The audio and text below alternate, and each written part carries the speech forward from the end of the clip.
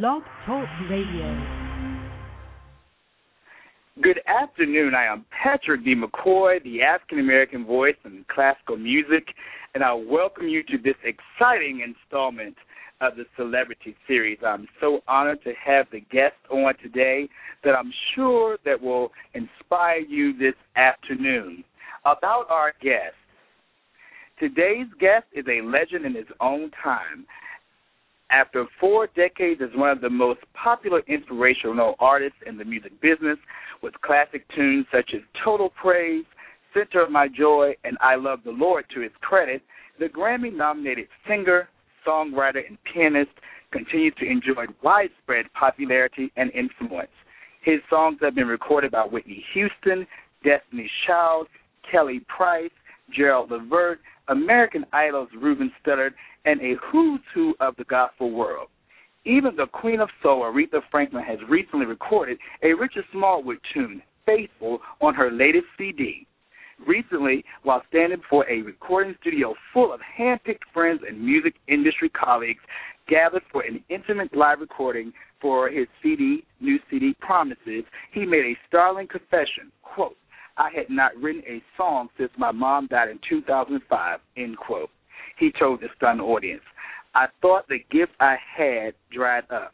I would try to write and nothing would come. I'd sit at the piano and pray and there was nothing." We are certainly honored to have this special person with us and so fortunate that his gifts have once again manifested themselves. Please welcome Mr. Richard Smallwood. Good afternoon, Mr. Smallwood. Hello, Patrick. How you doing? I'm well, Richard. Thank you so much. It is quite an honor to have you on the Celebrity Series with us today. Oh, thank you, man. Thank you for having me. I'm honored. Thank you so much. Now, Richard, just when I listen to your music or when anybody listens to your music, you know, the influence of classical music, it's almost immediately recognizable. What was your first introduction to the piano and to classical piano in particular? Well, actually, my first introduction to piano was when my mother bought me a baby grand blue toy piano when I was 2 years old. After hearing me, she said she would hear me hum melodies that I would hear at church as a toddler. So she got me the piano, and I began to, bang out the rhythms on the piano and hum. This is really before I really began to really talk well. And so it really started there. Of course, later on as I got older, probably around 5 years of age, I would crawl up on my stepfather's big piano, real piano, and start picking out melodies. And then later harmonies. So by 7, I was playing for his church. He was the pastor. The whole piano thing started very, very early. The classical thing, I guess, basically started when I started taking piano lessons at about 7 years old and playing the little classical pieces that my teacher would assign me. And then, of course, when I was about 8, my mother brought me home a recording of Rachmaninoff's Piano Concerto No. 2 and gives it to me and says, I want you to listen to this this recording, and if you like this kind of music, then I'll take you to some classical concerts. So I listened to it and fell in love with it immediately, and so then Mom began to take me to hear, the symphony orchestras, So I was listening to the classical as well as, on another day she'd take me to hear gospel concerts. So I was getting all of this as a kid, growing up. So you got a good diet of a variety of music. That is certainly wonderful. Now, I was also reading just in my research that your father was a lover of hymns. Talk to me about how you used to play the hymns for your father. Yeah, he was.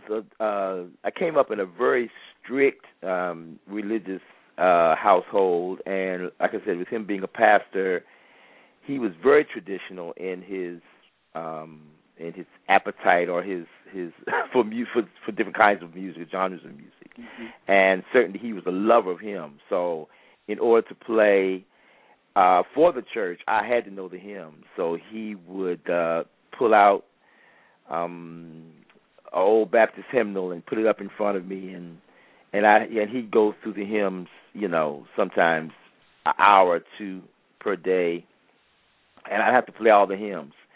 Then he'd make me play them in different keys. He would say, play Jesus Keep Me Near the Cross in F, and I play it in A flat, and I play it in E flat. And so, all that really, was my foundation and taught me how to play. But not only that, it instilled in me a love of different genres of music. Of course, outside of the home, I was listening to secular, of course, and R&B because I wasn't able to listen to it at home.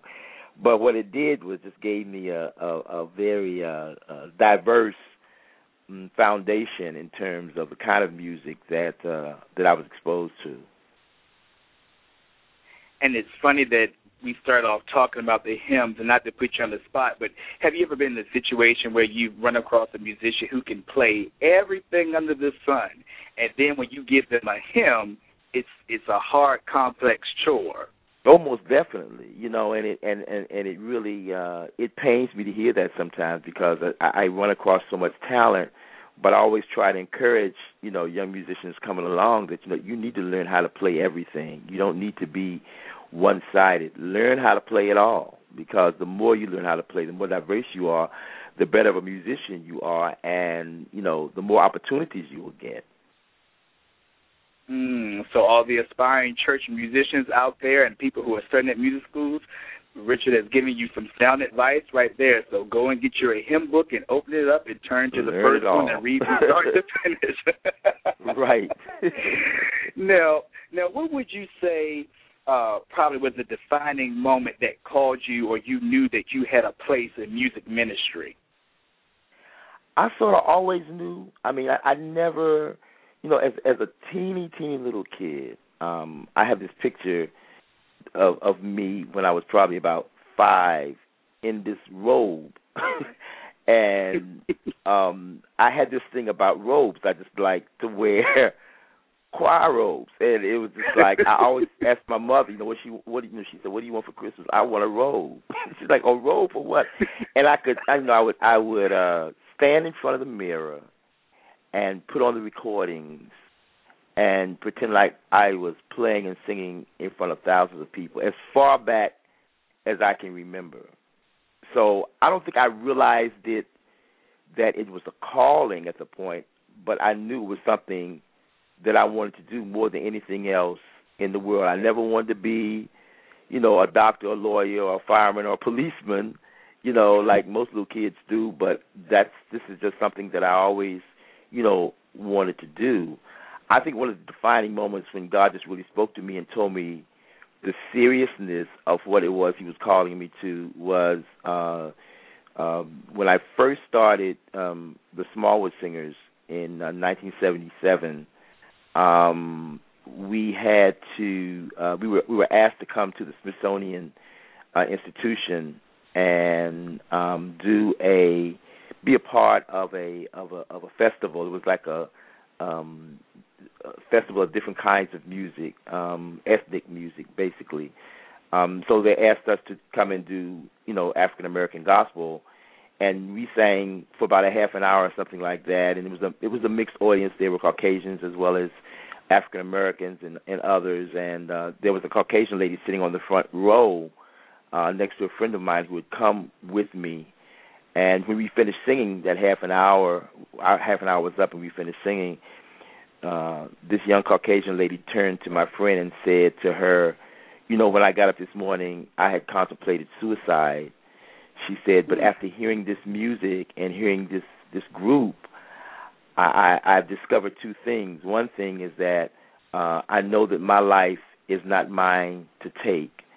And the second thing is that I don't know that much about God, but I know he exists, and I really believe he has something for me to do with my life.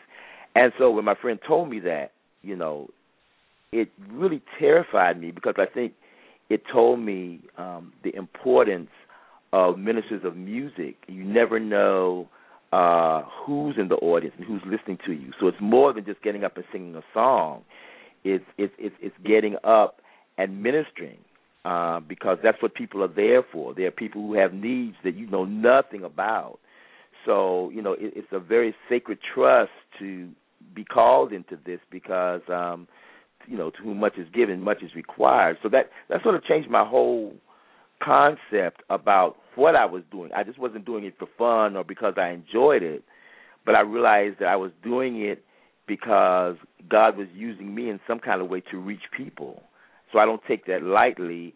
I take that very, very seriously because you never know who's listening to your recordings or who's listening to you in performance. And the ministry goes beyond just the performance. I mean, I have people come up to me with questions and problems, off stage that blow me away. And I'm like, my God, I'm not a psychologist, I'm not a psychiatrist. And God says, no, but I've given you ministry, and your duty and your job is to minister to these people, not only through your singing, but sometimes you have to minister to them through the word and advice and prayer and those kinds of things. So that whole situation at the Smithsonian just sort of turned my mind around in terms of why it is that I do what I do, and ultimately why am I here on this planet.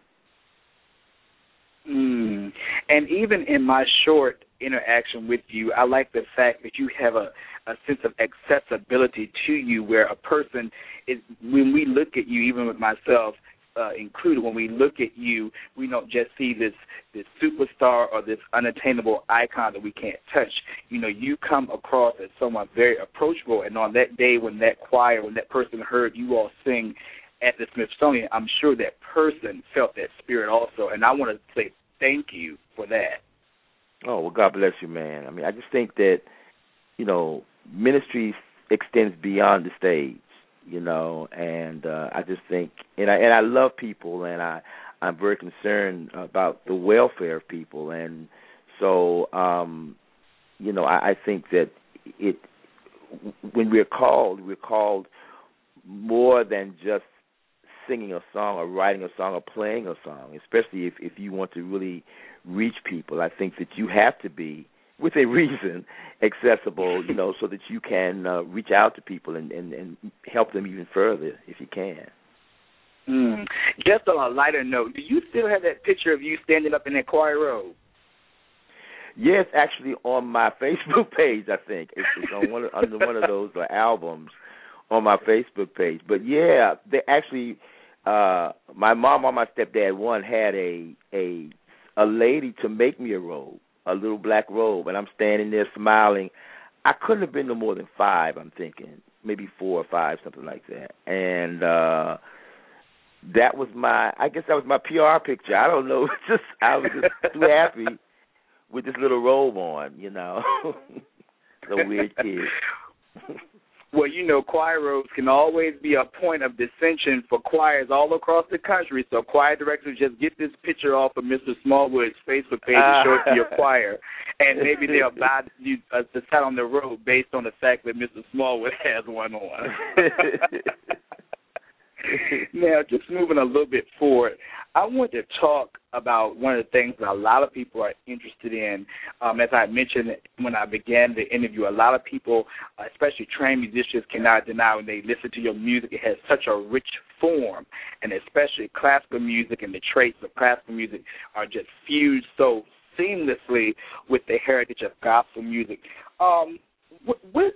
What was the first inspiration or the first moment that led you to try to mesh those two genres in one style? Well, Patrick, that's not anything that I set out to do. I mean, I never really sat down and said, I'm going to try to mix these two genres together and see what happens. It had everything to do with what I was exposed to as a kid, which, of course, was classical and gospel. When I was in probably around 12 or something like that, my mother exposed me to Broadway music. So she would bring home these recordings of, The Sound of Music, Camelot, Candide by Leonard Bernstein.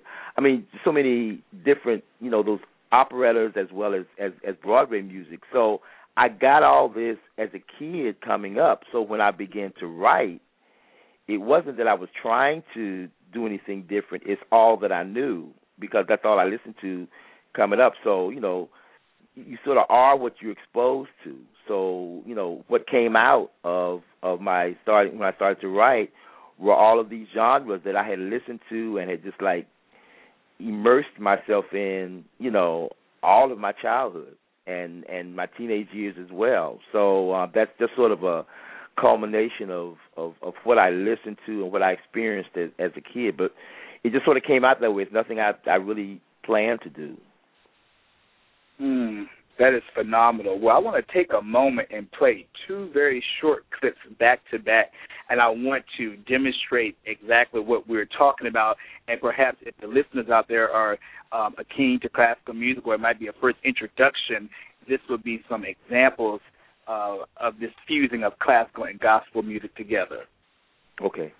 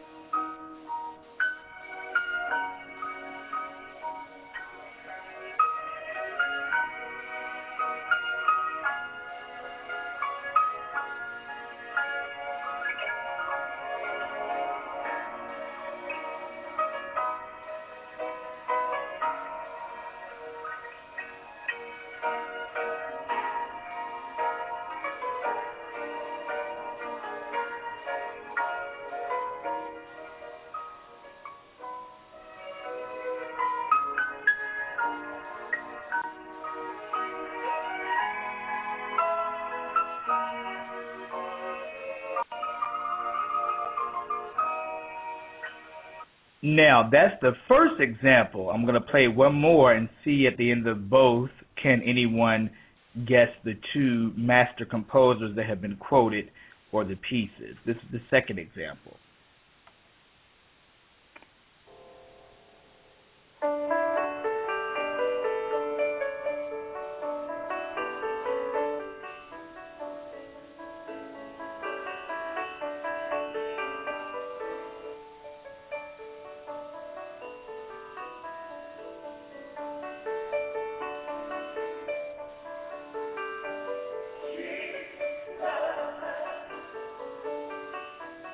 Oh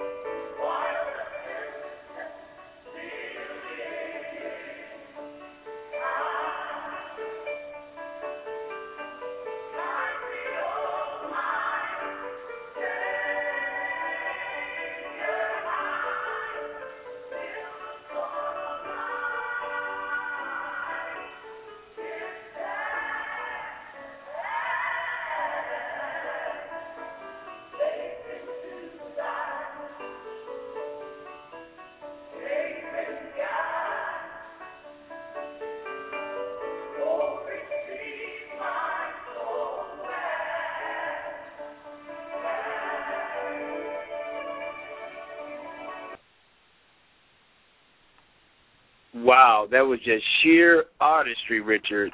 Just sheer artistry. Thank you. Well, I can't. Well, first of all, the first piece is actually based on the Rachmaninoff vocalists. As a student at Howard, I ended up playing for a lot of the voice majors, and that's one of the pieces that I played for some of the vocal majors, and it was such a beautiful melody. I always said, I want to do something. I want to put some words to that, and really, and do something with it. And years later, after I finished Howard, I did the Resurrection, which is just sort of a salute to Rachmaninoff, who is probably my favorite composer, specifically from the Romantic period.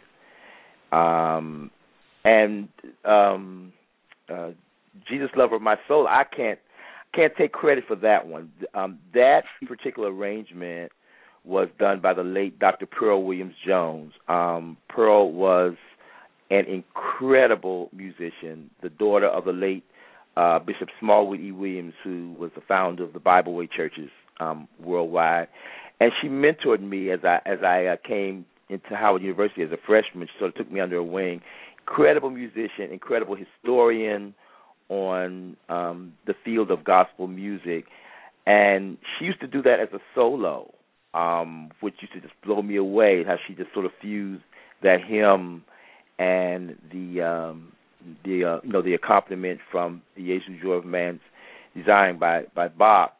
And when she passed, untimely passing from cancer, I wanted to do something to honor her. So I took that arrangement that she did and sort of made it for a group, harmonized, because she used to do it as a solo. Made it for a small group, which is the Smallwood Singers, and put some harmonies and some little twists in it, and dedicated it to her and recorded it on that particular project. So she was a great influence and a great supporter and mentor of mine as well. The Resurrection, it really blew me away. The first time that I even knew this particular arrangement existed was when you were a recipient of one of the Genius Awards at the Genius Conference for Men that was put on by Angela and Alicia Jones, I think it was last year. And when I remember when I think they had mentioned that arrangement, I was like, well, I need to go find that. And then I went to YouTube, and there it was. I don't know if I should have said that, but well, that's on the very, very first album that I ever did, the Richard Smallwood Singer. So that's not even in print anymore. So if you do want to hear, you have to go to YouTube. But yeah, that was done in 1981 actually. So that's been a minute ago. One other thing I really like is the fact that you are a soloist and a star, if you will, to use that word in your own right. But you also have such a collaborative spirit where you have collaborated with other musicians, where you have not necessarily been the soloist, but you've in fact been the accompanist. And I recently had seen that you had an opportunity to collaborate with soprano Angela Brown at the Trumpet Awards. How did that all come about? Oh, it was fun. It was a great night. I'm not sure how it really happened. I got a call from my record company, the PR department, and said about the Trumpet Awards, and I think Angela had expressed some interest in maybe us collaborating, doing something together. So I was like, great, that would be fine. So she's a wonderful, sweet person and a great talent. So we had a good time just getting together, and I think we did To Dream the Impossible Dream and did a little bit of Total Praise in it, so like a little medley type thing. And she did an incredible job, but it was fun. I enjoy working with gifted people. I have this thing that, for people who are just gifted, I enjoy being around them. I enjoy working with them and seeing them shine as well. Now, the soprano, we love Angela, to death, but in the world of opera, we refer to one soprano as sort of the grandmother of opera. And you have to tell us, how did that collaboration happen where you accompanied the great soprano Leontine Price at the White House? Oh, wow. Actually, it was a TV special that the White House still does around Christmas time. This one wasn't done at the White House specifically, but it was actually done at Shiloh Baptist Church, but it was during the Reagan administration, and of course President and Mrs. Reagan were there, and it was this particular show had to do with tracing the black music art form, starting with the Negro spiritual, coming up through traditional gospel, as well as what we were considered then contemporary gospel. This was 1984, I believe, 83, 84, somewhere around there. And so they contacted the Smallwood singers to be a part of the contemporary gospel thing. The Howard University choir, as well as some of the members of the Shiloh mass choir, senior choir, were the choral aggregation, and they got Ms. Price to narrate the entire thing as well as perform. So she did a number of Negro spirituals. In fact, I'm in the process of trying to transfer the VHS copy of that to a movie form, so I can actually post some of it on my Facebook page before it disintegrates, because it's so old. But I ended up playing, I think it was on Amazing Grace that she did, because we did some of the hymns as well as the Negro spirituals, and then we ended up doing the contemporary gospel music of that era, which was considered contemporary. Now we're considered traditional, but then it was contemporary. So it was a great experience.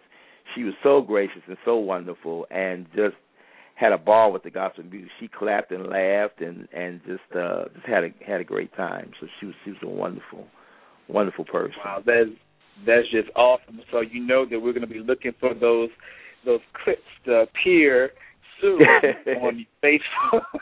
Yeah, I'm going to definitely have to transfer them. Yeah. Now you hit a topic earlier, and I kind of want to go back to it because sometimes I think that it's thought that anybody could just write a song or play an instrument, but when a person listens to your music, there's such a depth in the music. What are some of the things that you consider when you contemplate birthing a new composition? Oh, wow. I think that it's important, number one, that you write music that is relevant lyrically, music that encourages, music that makes a difference, hopefully, in people's lives when they hear it. The kinds of songs that may start with a sad note. It may start with a situation you were in, but it doesn't leave you there. At the end of the song, it brings you out victoriously from whatever it is that you came out of. In terms of the music, songs that are singable in terms of the melody, songs that are memorable, songs that have what we call a hook, something that sort of reels you in when you hear it. You may not be able to remember the whole song, but there's a part that continues to ring in your mind long after you first heard it. Music that's structurally sound and makes, music has to have a beginning, a middle, and an end. It just shouldn't go on and on with no structure. Just like a story or a novel or a sermon or whatever, it has to have structure. So, things of that nature. I don't necessarily think of those things specifically when I write, but those are things that, when I teach my songwriting classes, that I think that are very, very important. I think they're just sort of innate to what I do now because I've been doing it for so long. But I am the hardest person on myself, and I throw out more music than I keep because I know if it doesn't come up to the standard where it works for me, I don't want anybody else to hear it. So I'm a stickler about what I do right, and it goes through a number of different processes before it's finally accepted by me. How often do you do songwriting classes? Well, I'm a part of the Hawkins Music and Art Seminar Love Fellowship Conference, and I have been since 1978 when they first started, and I've been teaching songwriting there since its inception. So that's when I usually teach. I sometimes do it in some of the workshops that I'm called to do, but I definitely do that every year as a part of the Hawkins Seminar songwriting class, and we do songwriting for 5 days during that seminar. That would be an honor to be a student in that class. Now, speaking of new music, you have a new CD set to be released on June 21st entitled Promises. Could you tell the listeners about that project? Well, it's a project that I'm very, very excited about. It was sort of birthed out of the whole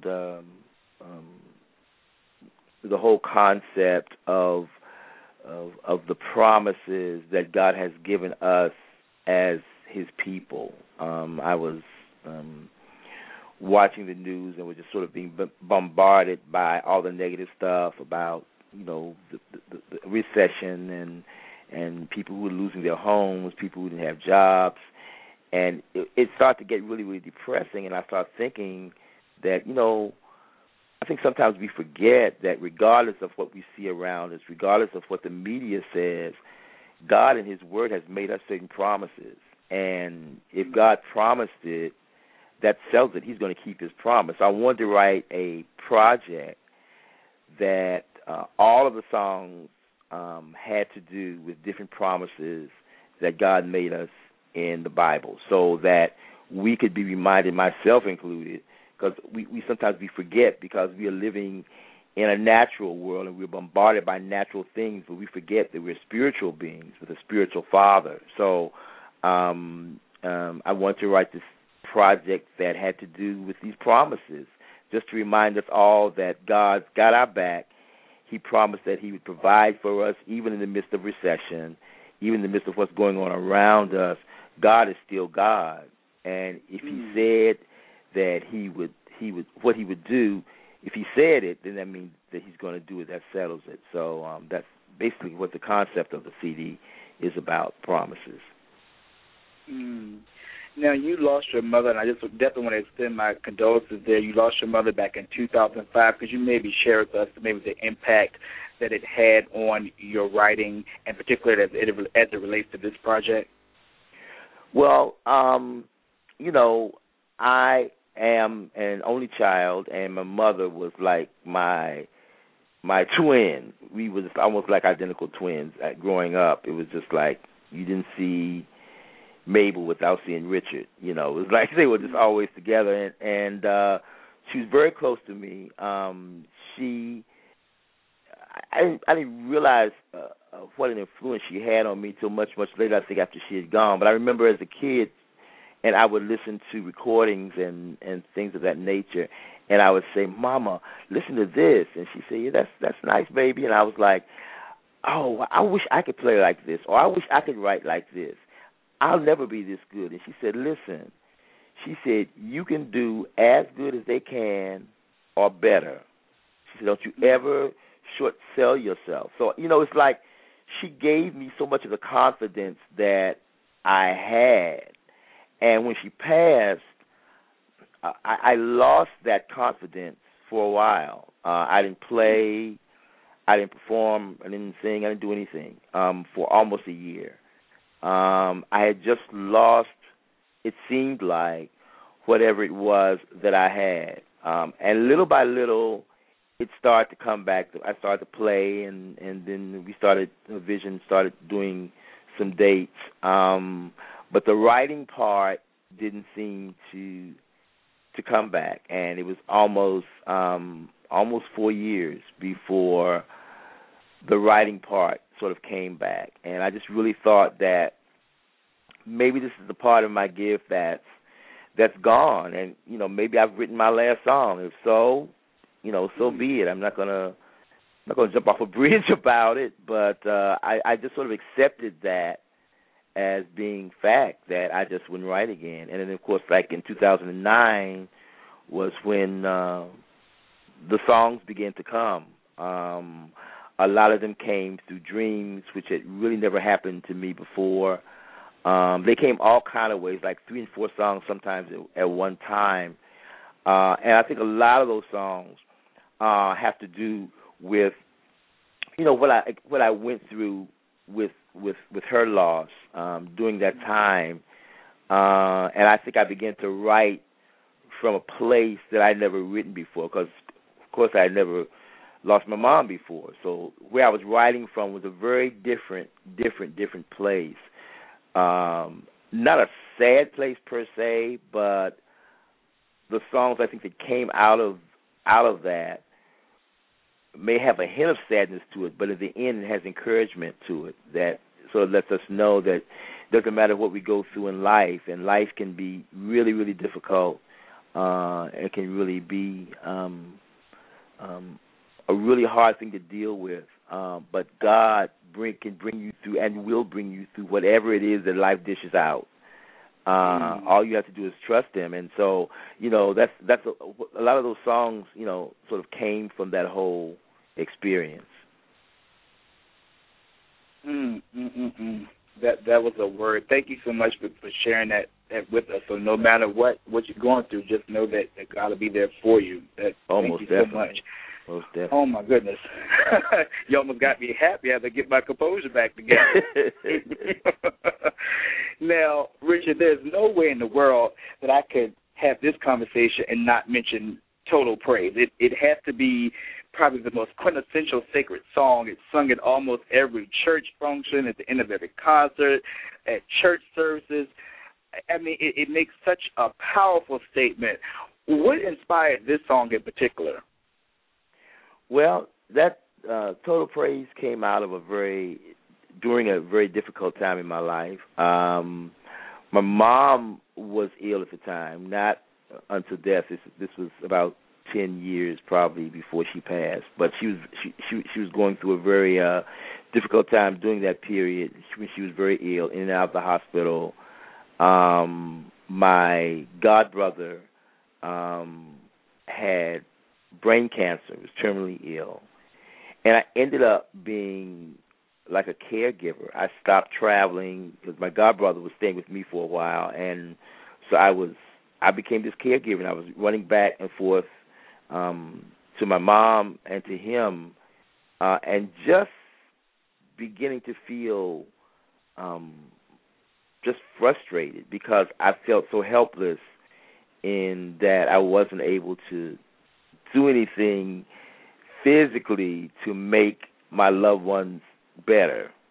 All I could really do was pray, and I would see them suffering, and it just wounded me so to be there and not able to do anything but just be there.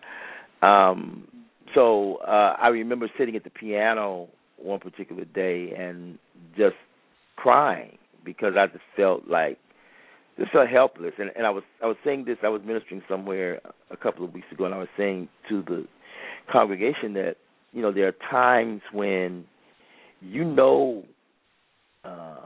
that God is with you. You know what He said in His Word, but there's sometimes when even though you know He's there, you can't feel Him. And that was one of those times when I knew He was there because of what He promised me, but I just couldn't feel Him. I couldn't get any consolation. I couldn't get any, Lord, hug me, make me feel better, And so I was trying to write this pity party song. That's really the only way to describe it, because I was at the piano having this one great big Richard pity party, and I was trying to write a song that said, Lord, I will lift my eyes to the hills, and I need you to, come down from the hills and hold me and dry my tears and heal my relatives and that kind of thing. And God just kept, as I was writing it, God just kept taking it to this whole praise theme. And I was like, I don't mean no harm, God, but I don't really feel like praising right now. I don't want to write a praise song. This is a song for me that I just want to say, have pity on me, and I just kept, it was like a tug of war almost, actually. Of course, God won, but it just began to develop into this praise song, and when I finished writing it, said, okay, God, what is this that you're trying to give me?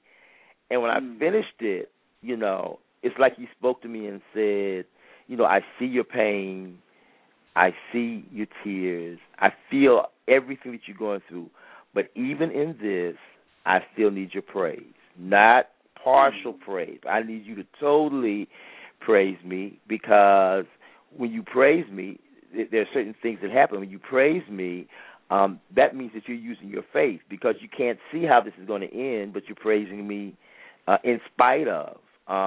It also means that, you're trusting me, because you can't see the light at the end of the tunnel, but you're trusting me because you're praising me. So I need your praise. And not only that, you're letting me know that you have faith to know that whatever it is you're going through, I'm going to bring it out all right, So, praise me not only in your mountaintop situation when everything is going fine, but learn how to praise me in your valley experiences. That's the hard part, when you don't know how things are going to turn out. It doesn't look like it's going to turn out in your favor, but you praise me anyhow because you know that I still got this. I've preordained what's going to happen before the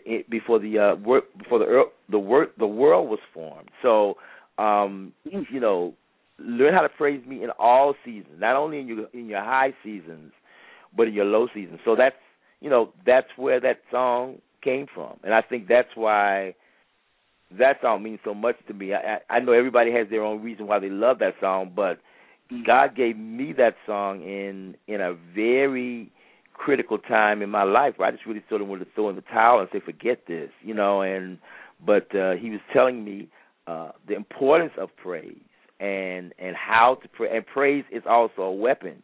You can defeat your enemy with praise.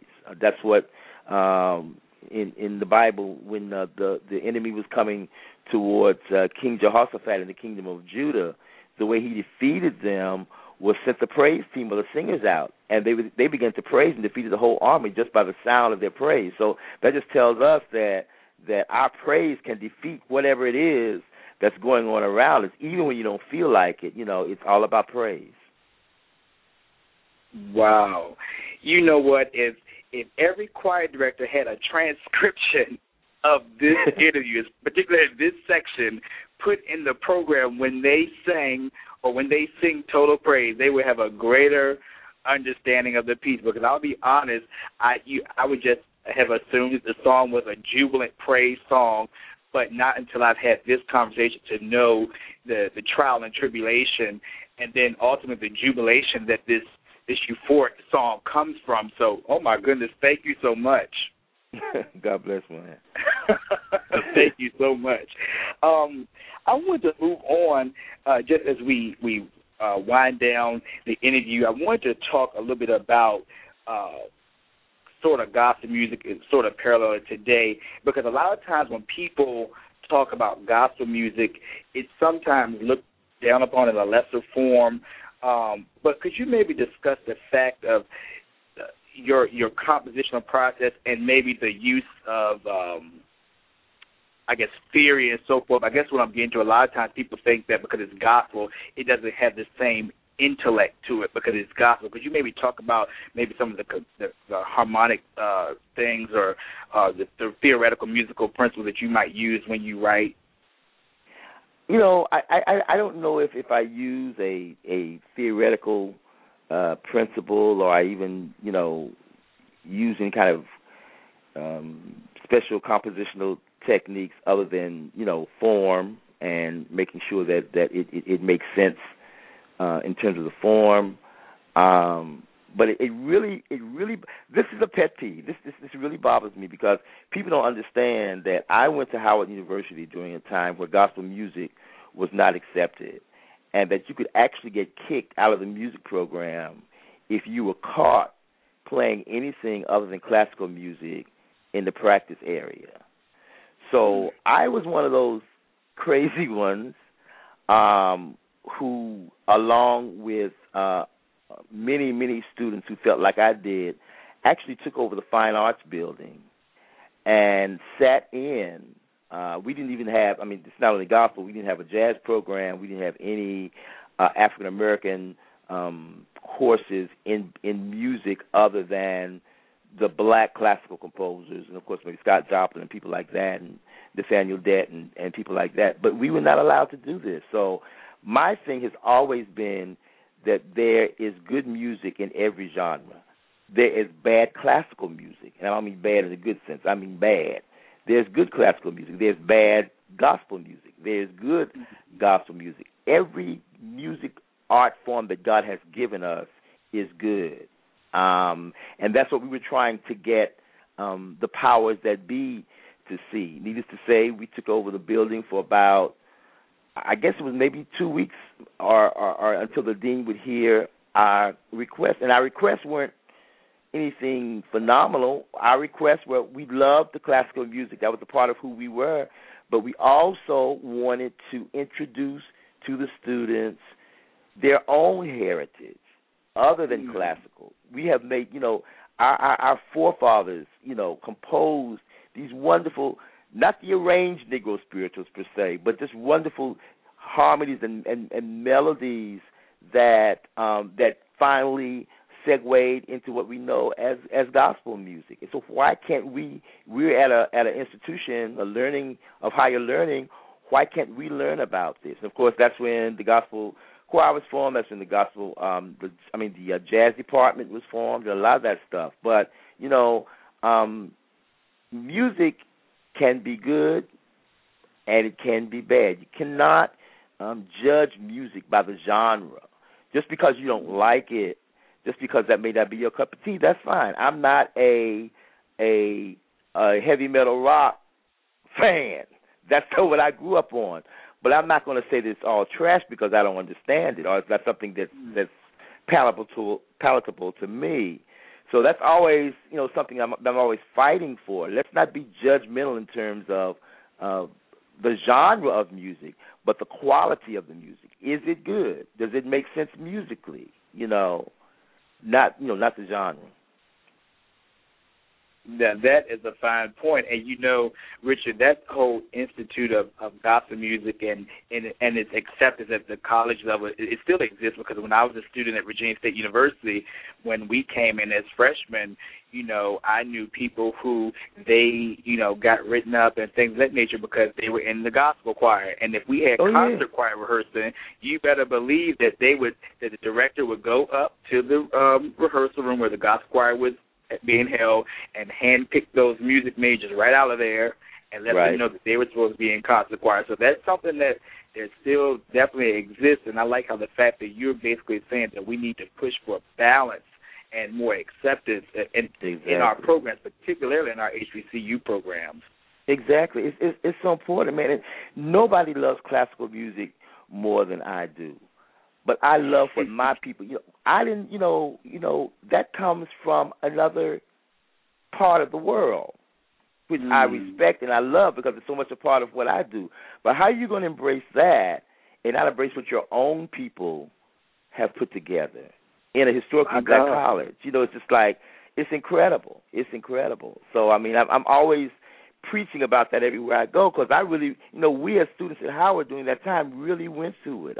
We had people who were kicked out of the voice department, and I was a voice minor, and my teacher threatened to kick me out of her class. And I just basically told her, if that's what you want to do, then you go ahead and do that. I said, because you're not going to force me to deny my heritage, my spiritual life, because this is two things that are tied together.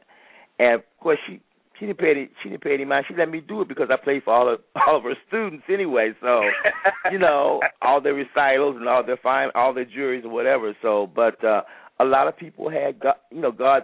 Thank God I had a very understanding piano teacher. I was a piano major, and Dr. Thomas Kerr was my piano teacher. He said, Richard, I don't care what you play, just as long as you play it well. That was his whole take on things. But everybody didn't have that. Was not that fortunate in terms of their instructors and the way that they felt about it. That's a key point. Just as we're about to wrap up, could you maybe speak on? Well, first of all, we certainly lost a gospel icon in Walter Hawkins. Could you maybe speak on his influence in your life and your friendship with Walter Hawkins? Well, Walt was a very, very different. I met Walter and Edwin when I was a student at Howard, and I probably was about 19 or 20 years old, and that's when the Hawkins singers began to come to Washington and perform, and that's how I met them, and we formed a long-lasting, friendship. Of course, Edwin and Walter were probably my two biggest influences in terms of writing gospel music. I hadn't really started writing until I got to Howard, so they were basically a part of that whole influence in writing. Walter, number one, wrote some of the most wonderful church music ever, and his songs, will be sung till the end of time, and because he writes that kind of stuff, chains going up yonder, he's that kind of friend, be grateful, and the list goes on, and certainly he was a great influence to me. He was not only a great influence in terms of his music, but he was a great influence in terms of his preaching. A lot of people didn't get the chance to hear Walter, but Walter was a dynamic speaker, and every time I would hear him preach, it was like he was talking directly to me. He seemed to know what I was going through, what I was dealing with, but I think because he was a musician and some of the things that he had to deal with, I think we dealt with similar things, so we just sort of connected on that level. I had the chance to write with him on the last project, Journey, which was one of the biggest thrills of my life. And although we were good friends, I never got over the fact that he was Walter Hawkins. I was like, oh my God, this is Walter Hawkins. And so I said, yeah, but y'all good friends. I said, yeah, but y'all don't understand. This is Walter Hawkins. This is my influence. This is my, oh my God, And so I was a nervous wreck when we wrote. We wrote at his home, but after about the first hour or so, we just collapsed and laughed and acted crazy and wrote. But he was definitely a great friend, a great influence, and I miss him so incredibly much. This will be the first year that he is not at the Hawkins seminar. So it's going to be bittersweet, but certainly we're going to go on and try to represent him the way he would want to be represented. I tried to honor him on a new project, and I did one of his songs, Is There Any Way, which is my favorite Walter Hawkins songs, and did it in tribute to him on Promises, so that'll be a part of the tribute as well. But he's a dear friend, and I miss him so very much. Richard, I want to thank you so much for taking this wonderful opportunity. Gosh, it's hard to believe that we're at the last 6 minutes of an whole hour. My goodness, wow. It seems like that we've been talking almost as two friends who've known each other for a long time. I want to say thank you so much for sharing your wealth of knowledge and your extraordinary career with us today. Oh, no problem, Patrick. Thank you for having me. I've definitely enjoyed it. And just before you hang up, I definitely want to give a shout-out to Josan Robinson, who is with Design 1320 LLC, and he's the young man who designed the wonderful graphic that was used to advertise the interview. So I certainly want to thank him today. Oh, yeah, that was great. He did a great, beautiful job. Yes, indeed. Well, thank you so much for joining us today, and I hope you have a good afternoon. And again, if people want to secure Richard Smallwood's new project, Promises, it'll go on sale on June 21st, and you may make a pre-sale order at Amazon.com. And I'm sure that the album, I know that the album will be all across the country and store outlets everywhere. But, Richard, have a great day, and thank you so much for joining us again. Thank you so much, Patrick. God bless you. Thank you so much.